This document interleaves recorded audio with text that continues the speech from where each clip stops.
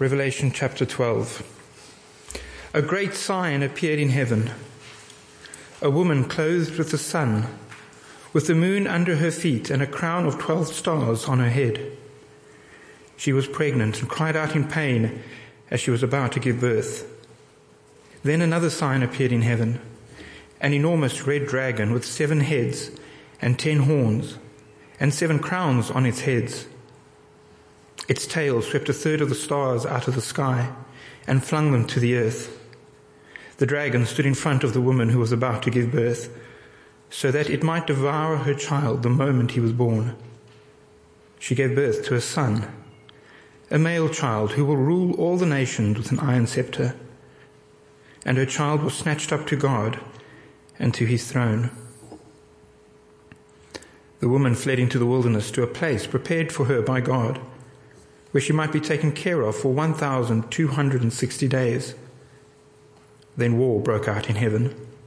Michael and his angels fought against the dragon, and the dragon and his angels fought back. But he was not strong enough, and they lost their place in heaven. The great dragon was hurled down, that ancient snake called the devil or Satan, who leads the whole world astray. He was hurled to the earth, and his angels with him. Then I heard a loud voice in heaven say, "Now have come the salvation and the power and the kingdom of our God and the authority of his Messiah.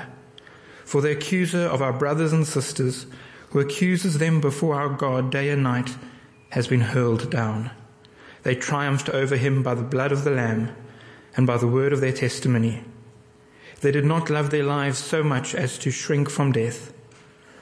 Therefore rejoice, you heavens, and you will dwell in them. But woe to the earth and the sea, because the devil has gone down to you. He is filled with fury because he knows that his time is short." Thanks, Grant. Well, good to see you all this evening. I was going to quip that you're really working your pastors hard this weekend. Song of Songs this morning and Revelation 12 this evening. And then I realised that we chose these passages, so we've only got ourselves to blame. Not easy, but I pray will be encouraging. Just for those who weren't here last week, it was really an introduction to think about the devil, who he was. If you didn't get a chance to listen, then do go online. Sadly, there was a technical glitch last week and it wasn't recorded. But I managed to re-record the talk. Unfortunately, they missed out on the discussion that we had, but at least the basics of it is there, because it is quite important to have had that foundation if this is new to you. And I mentioned these 2 books last week. If you wanted to think more about the devil, both these books I really recommend. And I've got copies if you want to look at them before you buy, but I hope they will be helpful. There was also a handout last week. I know you all take the mick out of me for doing handouts, but I think for this series it is helpful, because it's the sort of subject where we need to go away perhaps and a bit of bedtime reading. So if it is helpful and you want to go back to it, again, you can download these. They're on the website with the talk. So this is number 2. The girls were handing them around, so if there's anyone who hasn't got one, stick your hand up, and then there's a little gang in the corner that we missed. Do you mind running around with those, Eliza? That would be fab. But just by way of recap, last week, the reason I put these up, this is what we did last week. I asked us at the beginning of the evening a series of questions. What questions do you have about this whole spiritual battle stuff? If you can't read it, don't worry. And then we particularly looked at this question towards the end. If devil has been defeated on the cross, how come Satan still has so much power, and what kind of questions does that raise? And these were some of the sort of difficult questions that people were asking. And so we're going to try and address some of them through tonight, and depending on how energy levels are and time goes, we might look at some of those tonight. But just by way of recap on the sheet there, for you who weren't here last week, just want to remind us that what we did learn is that, first of all, Satan is a very real enemy. Part of the reason to do this series is it's an area that we often don't speak about in church, but I think is hugely important. So we need to come and recognize that the devil is a real enemy. He's not like the kind of fanciful, comical images that I showed on the screen last week that were the 18th century belief of who the devil was. The second thing to remember from last week is that the devil is powerful. And as we saw, the devil is seeking to accuse us, to lead us astray, to drive us away from the living God. And the devil is powerful in doing that and has very strong influences in the world. And the third thing, which you can look at these verses when you get home, but we noticed that the devil is very subtle in the way he works. Often it's in very hidden ways, which makes him all the more powerful. And so the little quip that we used last week that I think I'll repeat every week through this series to help us, for every look at Satan, yes, in all his power and his influence, gaze at God. And so actually the purpose of this series is to really encourage us. And we will look again at Satan tonight, but we will finish like last week by gazing at God. Because we need to be encouraged that if we are trusting in Jesus, we are on the winning side. And that's hugely important. So as we come to look at this difficult and challenging passage in Revelation 12, let me pray that we would indeed, like last week, gaze at the living God. Heavenly Father, these are difficult subjects to look at, partly because the passages in the Bible that deal with them are difficult. They're difficult because of the hardness of our own hearts and because these are many things that we live and experience in our lives. But I pray tonight that you would help us all to understand something of what it means to trust in you, to trust that you have defeated the devil on the cross, and yet to continue to trust that even though the devil wreaks havoc in this world, he is a defeated enemy. So please encourage us. May we all leave here encouraged that if we're trusting in Jesus, we are on the winning side. Amen. These were some of the victory verses. I remember last week we were in little groups and we were speaking these to one another to encourage us. And I just want us to focus on that top one, to the bit in yellow. That wonderful truth that comes from the passage that I read this morning about the Lord Jesus triumphing over evil on the cross. And this addresses the question we're going to be looking at tonight. If Satan has been destroyed at the cross, how come he still has influence in the world? Why is that? Why does God allow that? So we're going to come to Revelation chapter 12. Rather like Neil helpfully explained this morning as we look at the Song of Songs and poetry, Revelation 12 is part of a book of the Bible, most of which is what's called apocalyptic. It's another type of literature. And again, we have to read it, understanding what it is. The word apocalyptic literally means an unveiling or an unfolding. So you know, on a bright summer's morning, when the curtains are drawn and you see the sun piercing through, and then you yawn and you wake up, and then you open up the curtains and the sun floods in. That's kind of what's going on with apocalyptic, that we're given something, a little glimpse, which helps when we understand its theological truth, opening up the curtain to see a bigger reality behind. And so you have to read apocalyptic by kind of, in some ways, sitting slightly light to the detail and looking, what's the big picture? Otherwise you just get bogged down in detail and get lost. Apocalyptic literature, a bit like some of the poetry that Neil was on this morning, is very descriptive. It's full of imagery, it's full of symbolism, and our reading had loads of symbolism in it. And one of its purposes is to really move our senses. Sometimes vivid descriptions move us in a way that written prose can't. But go back to the beginning of Revelation. Keep your finger in chapter 12. Revelation's a book that we're often scared of. We think isn't accessible. We need special help with. But I want to encourage us. Have a look at Revelation chapter 1, verse 3. When John, the prophet John, the apostle John, wrote this book, notice he says in Revelation chapter 1, verse 3, "Blessed is the one who reads the words of this prophecy." So the purpose of everything we have in Revelation, which is a hard book, it's ultimately to lead to our blessing. So we mustn't be scared of it just because it's difficult. We need to try and pray that God would teach us truths within it so that we can be blessed. And the key thing which you have there on your sheet for understanding apocalyptic literature, and particularly chapter 12, is, I think, perspective. You imagine an adult goes to the zoo for the first time with a child, and they go to see the lions. You guys have been to see the lions? If you're with a very small child and you go to see the lions, what happens? The small child gets scared, but the adult's not scared, and yet they're still looking at the lion. Why? Because when the small child looks at the lion, what does it see? The lion. When an adult goes to the zoo and looks at the lion, what does it see? The bars. It's been before. Yes, there's a lion, but we're safe from it. A child doesn't always know that. So the perspective that an adult has over a child helps them not to be scared. Or take it another way, you know when the sun's shining really brightly, the sun is 855,000 miles across. It's huge. And yet I can block out the sun with a single penny coin. if I hold it close enough to my eye and I can't see the sun, and yet a coin is very, very small. Again, it's perspective. So when we look at Revelation and this apocalyptic literature, it's crucial that we get a perspective to understand the big picture. Because if we don't have that perspective, we'll, as it were, get blinded by the sun or get eaten by the lion. We need to have a perspective. So come to chapter 12. Do you notice in chapter 12, in verse 1 and in verse 3, the writer says, I saw a sign. And what does a sign do? It points to something. You see a big M, it points to where you can get horrible food. Okay? In Revelation, you have two signs here in verse 1 and verse 3. What's the sign? Just someone shout out. What's the sign in verse 1? A woman. Great. And in verse 3? A dragon. Bit harder. Who is the woman?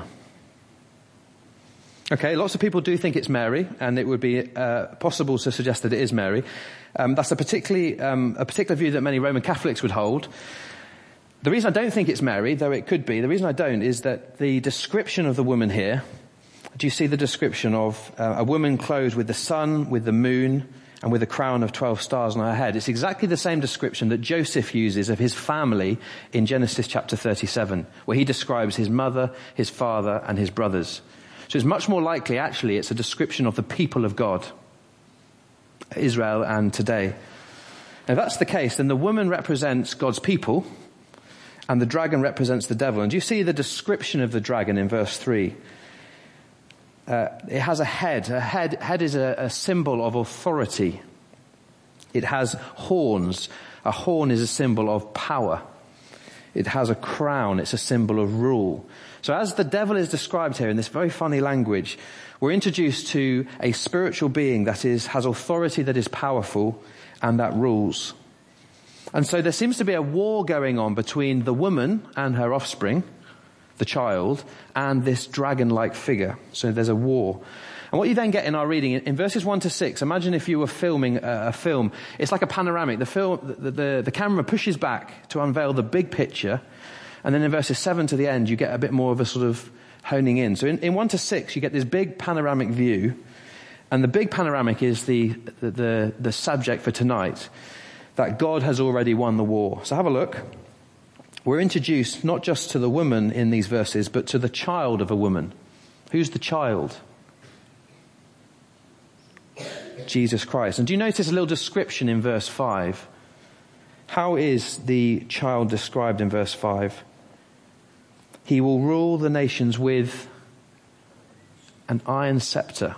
Is anyone very switched on and tell me what psalm that little phrase comes from? Give you a clue, it's the psalm after the psalm that Wellesley spoke on last time. Psalm 2, brilliant. And in Psalm 2, and if you have a footnote, it'll probably say, in Psalm 2, it's a description of God's king. Rob didn't need the footnote, he knew it. So here we've got a description of the child. It's using language which we might know from elsewhere in the Bible. It's describing God's king, the person Jesus Christ. But notice in verse 5, how do we read about this child? The child, it was protected and rules in heaven. Think of the child of the woman, the child that came from the people of Israel. That child who died, was crucified, then rose again, ascended to heaven, and is seated at the right hand of the Father. That is how the child is protected and rules in heaven. Jesus Christ rules in heaven. But notice the woman, the people of God, verse 6. They are still on this earth, protected by God and taken care of. That's a picture of us. We still live in this world with all of its brokenness, but God cares for and looks after his people. But what does the dragon want to do to the child of the woman? Verse 4.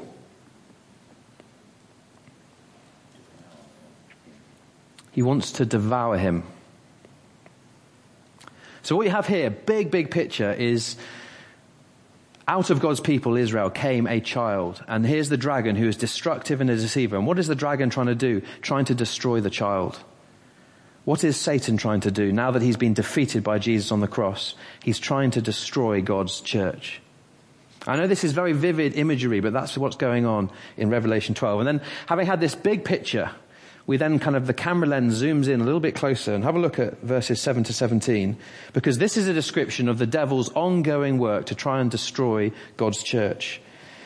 And do you notice in these verses there's this kind of spiritual battle going on? On God's side, led by Michael, who's the kind of archangel, the guardian of God's people. And he fights on behalf of God against Satan. And how is Satan described in verse 9? Have a look. He leads the whole world astray. And in verse 10 he's described as the accuser. And we'll come back to that. But because Satan knows that he was defeated on the cross by Jesus, notice what he does. Look at the end of our reading, verse 17. What is Satan's ploy, his desire? We didn't read to here, but just have a look at verse 17. Do you see? Satan went off to wage war against the rest of her offspring, against the rest of God's people. So because Satan knows he's been defeated ultimately on the cross by Jesus, he's like a wounded animal. And now what he's doing is he's turning his face to God's people and seeking to destroy us. Okay, what I'd love you to do is, I thought this worked well last week, and it is good to help each other rather than me talking from the front. Just turn to the person next to you. Some of you guys at the front here might want to work with the adults, because the adults behind you will definitely need your help. Okay? A few group questions just to think about. I just want you to see if you can work through these using your Bible, using your worksheet, and just see if you can work through that left-hand side of your handout down to the bottom. See how you get on, and we'll come back in a few moments.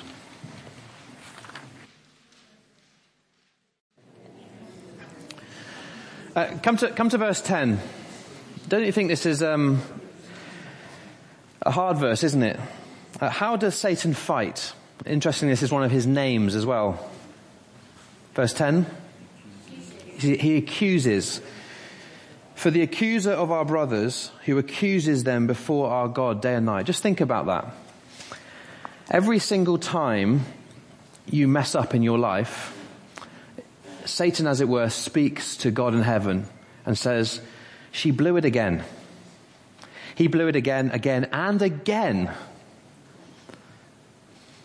Every time you know that you're not everything you want to be, what is Satan doing? He's accusing you in front of God. Look at her. She's not lovable. Surely not. You kind of died for her. And it's this whisper accusing you all of the time. Accusing you you're not good enough. Accusing you you don't know enough. Accusing you you're not beautiful enough. Accusing you that God's Jesus' death on the cross was not sufficient. Accusing. That's what he does. But you'll know as well that wonderful verse. We have an advocate, one who speaks on our behalf.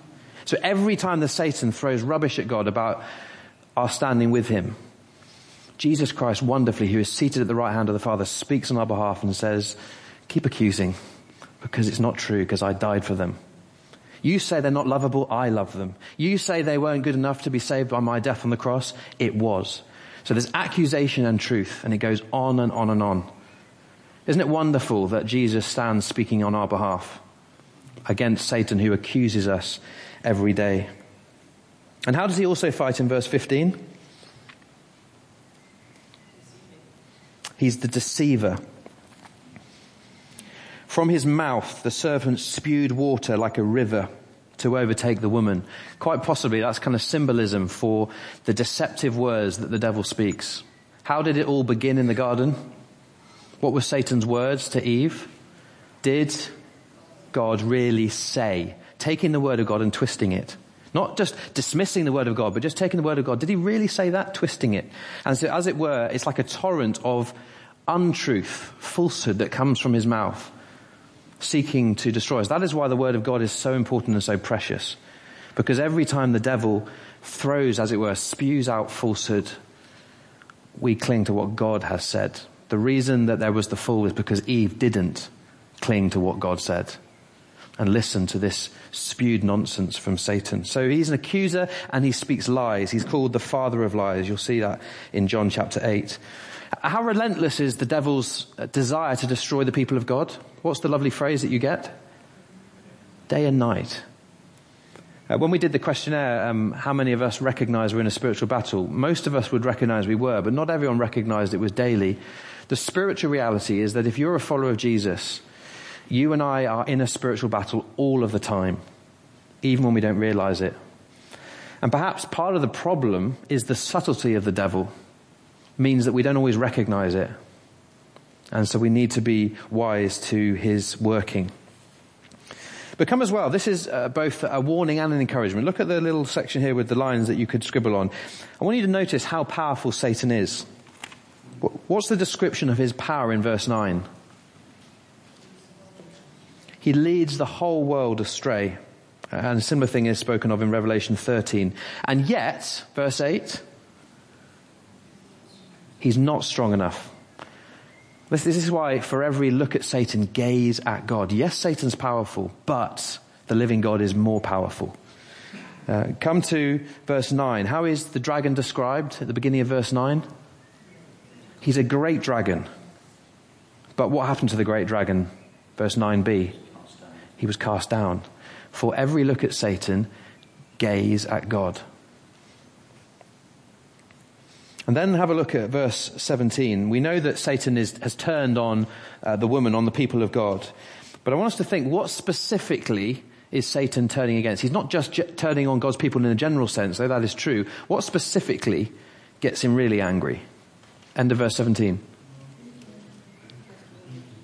The commandments of God and the testimony of Jesus. The more that you hold to the word of God, the more that you live your life in obedience to God, the more that you speak in opposition to Satan and hold up the name of Jesus, the more that you seek to be faithful and grow in the Christian faith, what happens? The tougher the battle gets. If we just lay down and live very comfortable lives, that just like everyone around us, and our Christianity is a Sunday thing, and it doesn't really make a difference, Satan's not going to be that worried by us because we're not going to make much of a difference. But when we live lives that are fully sold out for Christ, the whole discipleship series that Neil took us through, where Jesus says, if anyone will come after me, he must deny himself, pick up his cross and follow me. When you live sold out and full on for Jesus, that is what gets the devil really, really angry. And so perhaps you can reflect in your own experience in the times in your life where you've been most full on for him, where you've spoken for him, where you've tried to be faithful for him. Perhaps that's been a time of particular battle. I think for me, the hardest challenge in preparing a sermon is actually the spiritual battle behind it. The getting on your knees and praying for your own heart, praying for the heart of the people you want to bless. It's a spiritual thing. I'm not just reading a textbook. It's the Word of God. And so the more faithful that we get as a church, the more that we seek to hold on to the Word of God, the more that we seek to raise the name of Jesus in this community, the harder it will get for us as a church. And we need to be very wise and open to the devil's schemes. But just turn over, as it were, in your handout. I want you to notice, how is Satan defeated? Remember, we've got the woman and the child. The woman representing God's people, you and I. The child representing Jesus. And Jesus has defeated the devil. And how has he done it? Verse 11.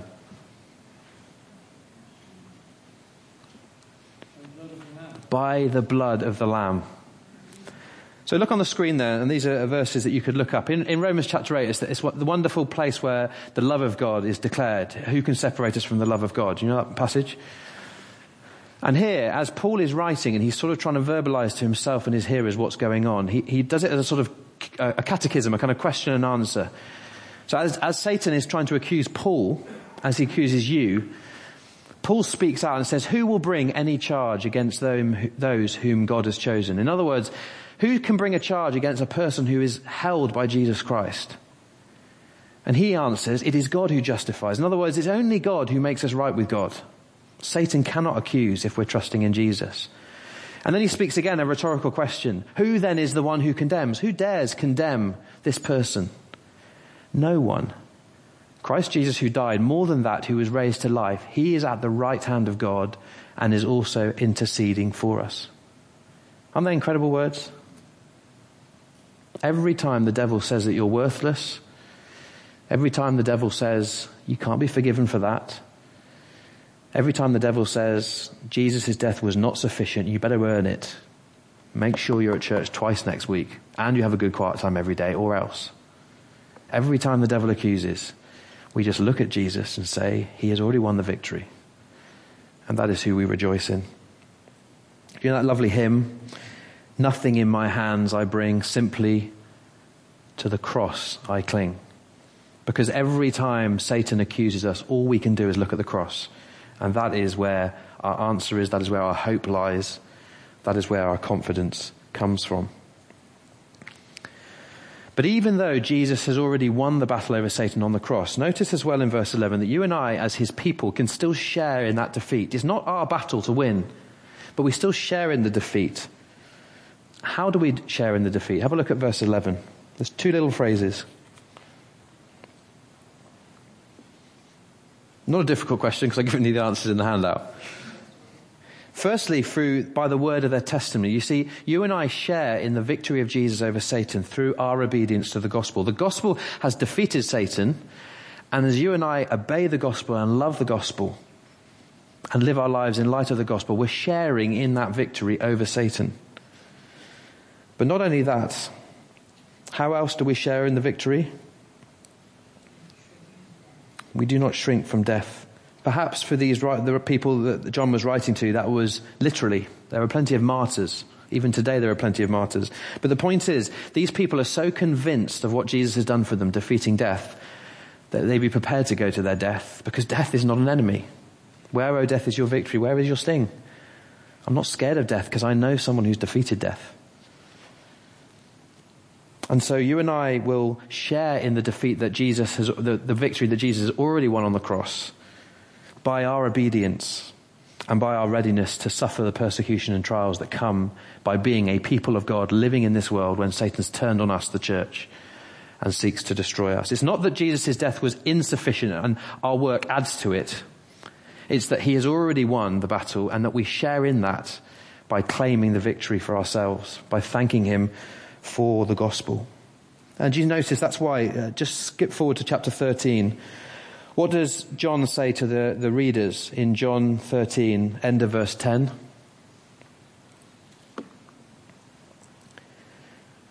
This calls for patient endurance and faithfulness on the part of the saints.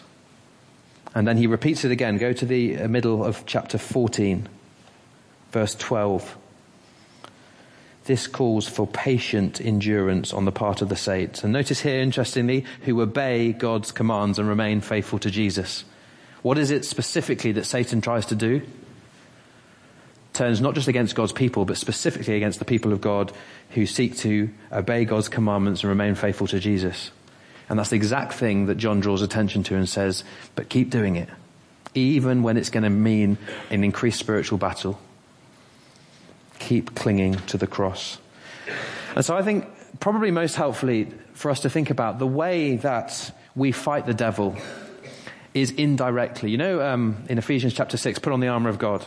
When I was a child, I always thought, and it's probably because it was how I was taught at Sunday school, put on the armour of God. So here I am, and my name Mark means mighty warrior. There's a stem that means that. So I thought, well, I'm the mighty warrior, so I'll put on all my armour and I will fight Satan. But Ephesians 6 isn't about you and I fighting Satan. It's about us clinging to the victory that Jesus has already won, because every part of the weaponry that we're to surround ourselves in is actually a description of Jesus himself. So when I put on the armour of God, it's not about me going out and fighting Satan. It's about clothing myself in Christ and clinging to his victory. Remember, what does Satan do? He accuses you. And what do you do? Speak truth about what Jesus has done. And so it's in that sense that you and I, as we live our lives in a spiritual battle, we fight the devil indirectly.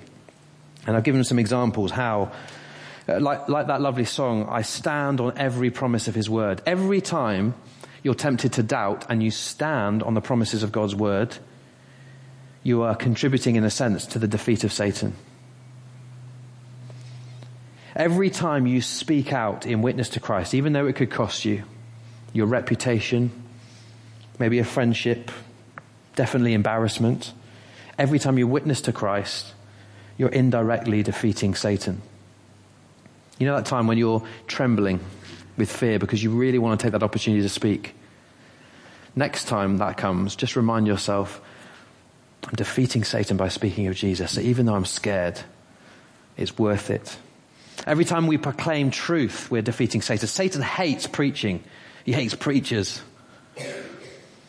Hates us. Hates you if you proclaim the word of God, because it's truth and he hates the truth. Every time there's that temptation in your heart, you know, that wrestling that Paul has in Romans 7, the good that I want to do, I don't do, and everything I don't want to do, I keep doing, that battle inside. Every time you say yes to Jesus and no to Satan, that is a victory in heaven. Every time. So be encouraged when you say no to sin, because it's contributing to the defeat of Satan. What about repentance? Less obvious, but every time we repent and believe, it's a defeat of Satan. Because what does Satan want to do? He wants to turn our face away from the cross, away from forgiveness, put us out of reach. And what does the cross do? Turns our face back to God. Every time we get on our knees and repent, there's huge, huge power in that. If we want to see power in our church, we must be a repentant people. That's hugely important. Prayer. The devil hates prayer because every time you pray, you're expressing a dependence on God. And what does the devil want? He wants you to be dependent on yourself, dependent on your own resources, your own abilities. And every time you pray, it's defeating Satan, because one thing Satan cannot do is stop your prayers getting to the living God. Ever thought why prayer is such a battle? Getting down to prayer and focusing when you are praying. Why is prayer such a battle? It's not just a battle because you're rubbish at praying. It's a battle because it's spiritual. And when you pray, it will be hard. There are many times when I'm preparing a sermon and it feels like I'm wrestling Satan. It really feels like a spiritual wrestling match. It's why after preaching you go home, you're exhausted. But prayer is an amazing way to defeat Satan. Every time you trust in the sovereignty of God, you trust that even though you don't understand what's going on in your life, but you still stand on the promises of God, that is defeating Satan. So a question for you to take away and reflect on. Maybe think for yourselves, where are you most vulnerable? Which one of those maybe, and you can perhaps think of others, is the area where Satan might get you? I've been really convicted in recent weeks of repentance and prayer. Am I really prayerful? And am I repentant? Because if I'm not, then Satan will get in there. But those two things for me will be my greatest defense, as it were. I wonder what it is for you. Just want to pause before I keep going. Anyone got any reflections or questions or encouragement? I've got a little mic here. Happy to pass it round if anyone wants to contribute anything.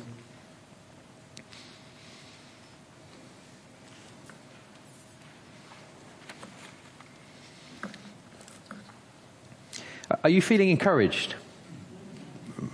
Gaze at Satan. Don't gaze at Satan. Look at Satan, but gaze at God. Yes, Satan is powerful, but Jesus Christ is a lot more powerful, which is why I absolutely love Ken's comment last week. If the Satan knows he's defeated, why does he bother? That came from a man who's been fighting the fight for longer than most of us. Why does he bother? But here's someone who God has faithfully kept and will continue to faithfully keep, because God is more powerful, and that's a wonderful truth. Let's come to last week. How are energy levels? Are we okay? Cool.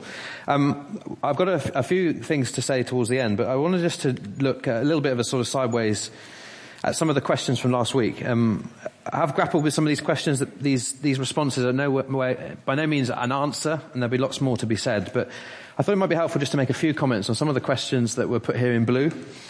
And then some of the other questions will come up in subsequent weeks. So one question was kind of, what about demons and demon possession? Now, this is a difficult one. Go to a book like Ephesians. You'll get in chapter 2 a description of Satan being the ruler of the kingdom of the air. So it's a description of Satan himself. But then in Ephesians chapter 6, in that passage about putting on the armour of God, you get a more general description of our battle is not against flesh and blood, but against powers and spiritual forces of evil. So in the same letter, you get a description of Satan, and you get a description of Satan's influences. Are there demonic influences on people's lives today? Of course.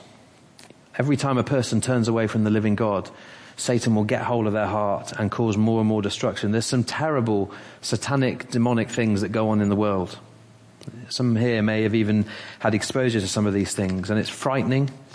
And it's incredibly dangerous.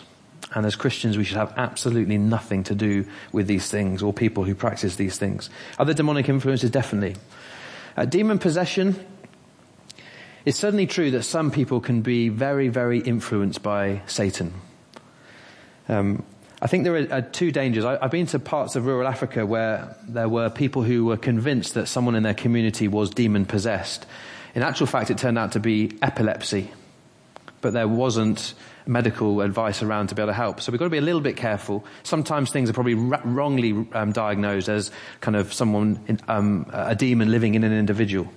So that's one danger, to sort of be careful we don't sort of go with it. Remember C.S. Lewis's quote from last week, two twin dangers. One is to ignore the devil and the other is to think too much of him.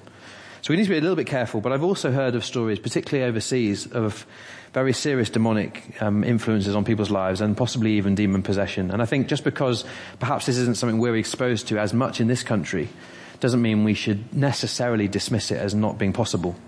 I don't know any more than that. There'll be others who have a lot more experience. Perhaps to chat with John after. I know from just some experience of working in Africa, perhaps you'd have more to say on this. But hopefully that's helpful. There's definitely demonic influences in the world. One of the questions was a really good question. There's sort of dialogue in the Bible between Satan and people. You'll think of the sort of dialogue between the serpent in the Garden of Eden in Genesis and the dialogue between the devil and God in the book of Job. And a second question that kind of fits into that is, can the devil be everywhere?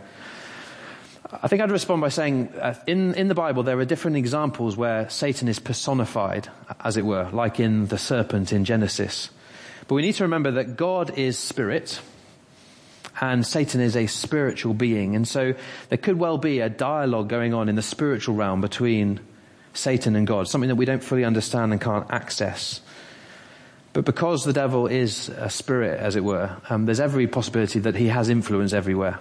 And so we need to be wary of the devil's schemes, because he can have influence all over God's world, particularly in places where the gospel is not upheld and people serve him rather than the living God. And then Ollie asked a great question last week. How do I know if temptation is from the devil or not? I think it was Ollie, wasn't it?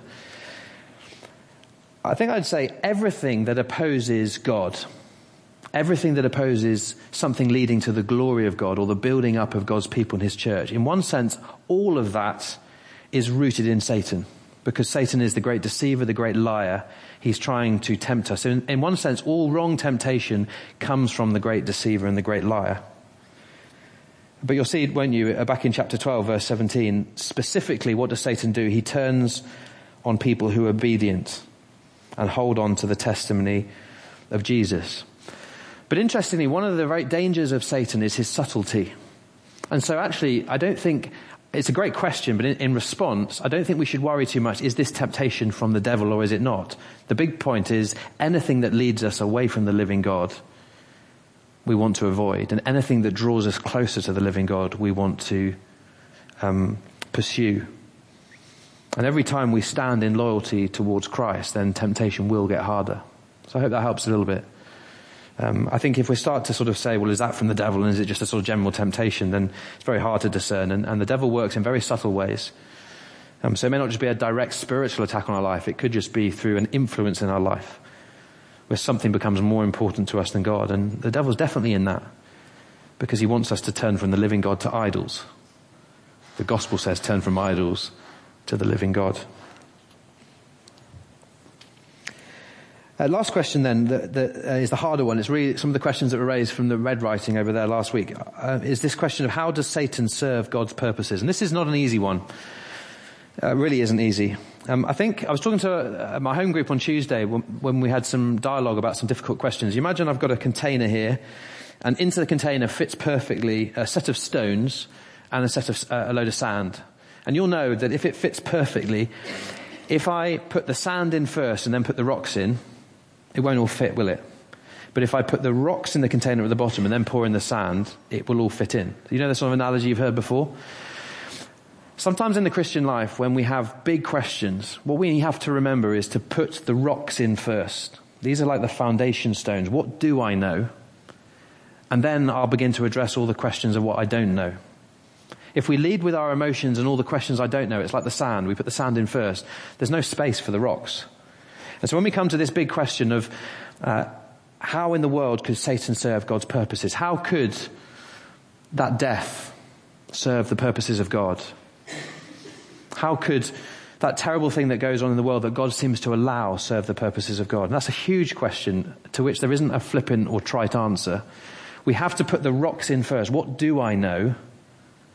And then, if we're able, begin to look at the sandy questions, what I don't know. Because without the rocks, we'll fall apart. And what are the rocks? Well, some of the rocks are truths about who God is. What do I know about God? I know that he's loving. So if I can't understand what's going on and how God can be loving, I still know that he is. Another rock would be the sovereignty of God. I know he's in complete control, even if I don't have any understanding of how it seems he's in control in my situation. Rocks and sand. So on the screen are some of the big questions that you asked last week, and there's some of the ones on the red paper there. Did God make a mistake? In other words, was kind of Genesis chapter 4, take 2, back to the drawing board with the angelic architects?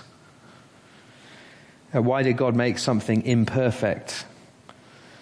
Why did Satan get thrown to the earth to reap havoc here? And maybe the big question that sums it all up is, what eternal purpose does all this serve anyway? As we grapple with these questions, and there isn't a simple answer, just take you back to the quote from last week from the book that I recommended, where this guy Erwin Lutzer said the fall of man would culminate in greater worship, greater adoration, greater wonder, a greater display of God's mighty attributes. It's a hard thing, isn't it, to think, how then does Satan and all the destruction that he brings in any way serve the purposes of God? I'll give you a couple of examples though. How does God use Satan to judge hard hearts? If a person has a hard heart and turns away from the living God, God often in his judgment further hardens that person's heart. Think of all the examples in the Old Testament where God used a foreign, godless superpower to punish his people. Babylon, who took God's people into exile. Assyria. They were godless people, but they were used as instruments of judgment. And in a similar way, sometimes God will use Satan as a judge on those with hard hearts. It's a difficult truth, but that's an amazing way that he uses Satan to judge the hard hearts of people who turn away from him. Or think of that analogy, but in the positive. How does he use Satan to mature and discipline his disciples? Think of a moment in your life or a situation you're going through now that is hard, that is a repercussion of living in a broken, fallen world. Really hard for some of you. As you continue to grapple with those truths, how has God matured you through it? How has he disciplined you through it? How has he encouraged you through it? How has he helped you to be a blessing to others through it? Sometimes we don't see those things in the moment, but perhaps with hindsight, particularly those of you who are more mature Christians who've been around longer, I'm sure you can look back on your life and testify that God used the brokenness in the world and some of the terrible things you've experienced to actually grow you. I've got a little book at home called The Bumps Are What You Climb On. No one can climb up a wall that's flat. But we grow through the trials of our life.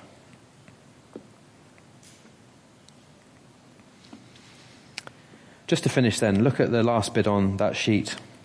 Again, I wanted us to finish with an encouragement. Look at the devil, but gaze at God. And I want us to leave here this evening encouraged that our confidence, or we can have confidence if we're trusting in Christ. And I want us to see that Satan is defeated. As it was Martin Luther who famously said, even the devil is God's devil.